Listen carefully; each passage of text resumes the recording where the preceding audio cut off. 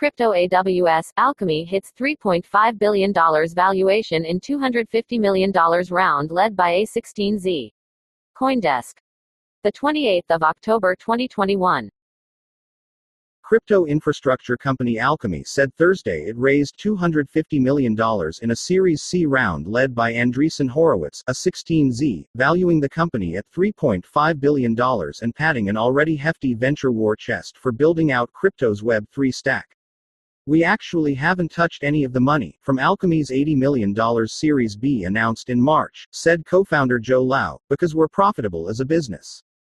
Alchemy, which provides developer services to decentralized finance (DeFi), non-fungible token (NFT), and other crypto projects, is fast becoming the blockchain world's version of Amazon Web Services (AWS).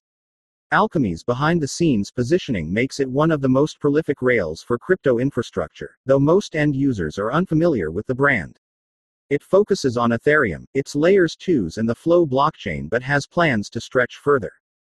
Adding a big backer to Alchemy's term sheet was as important as stocking extra cash, CEO Nikhil Viswanathan said in an interview.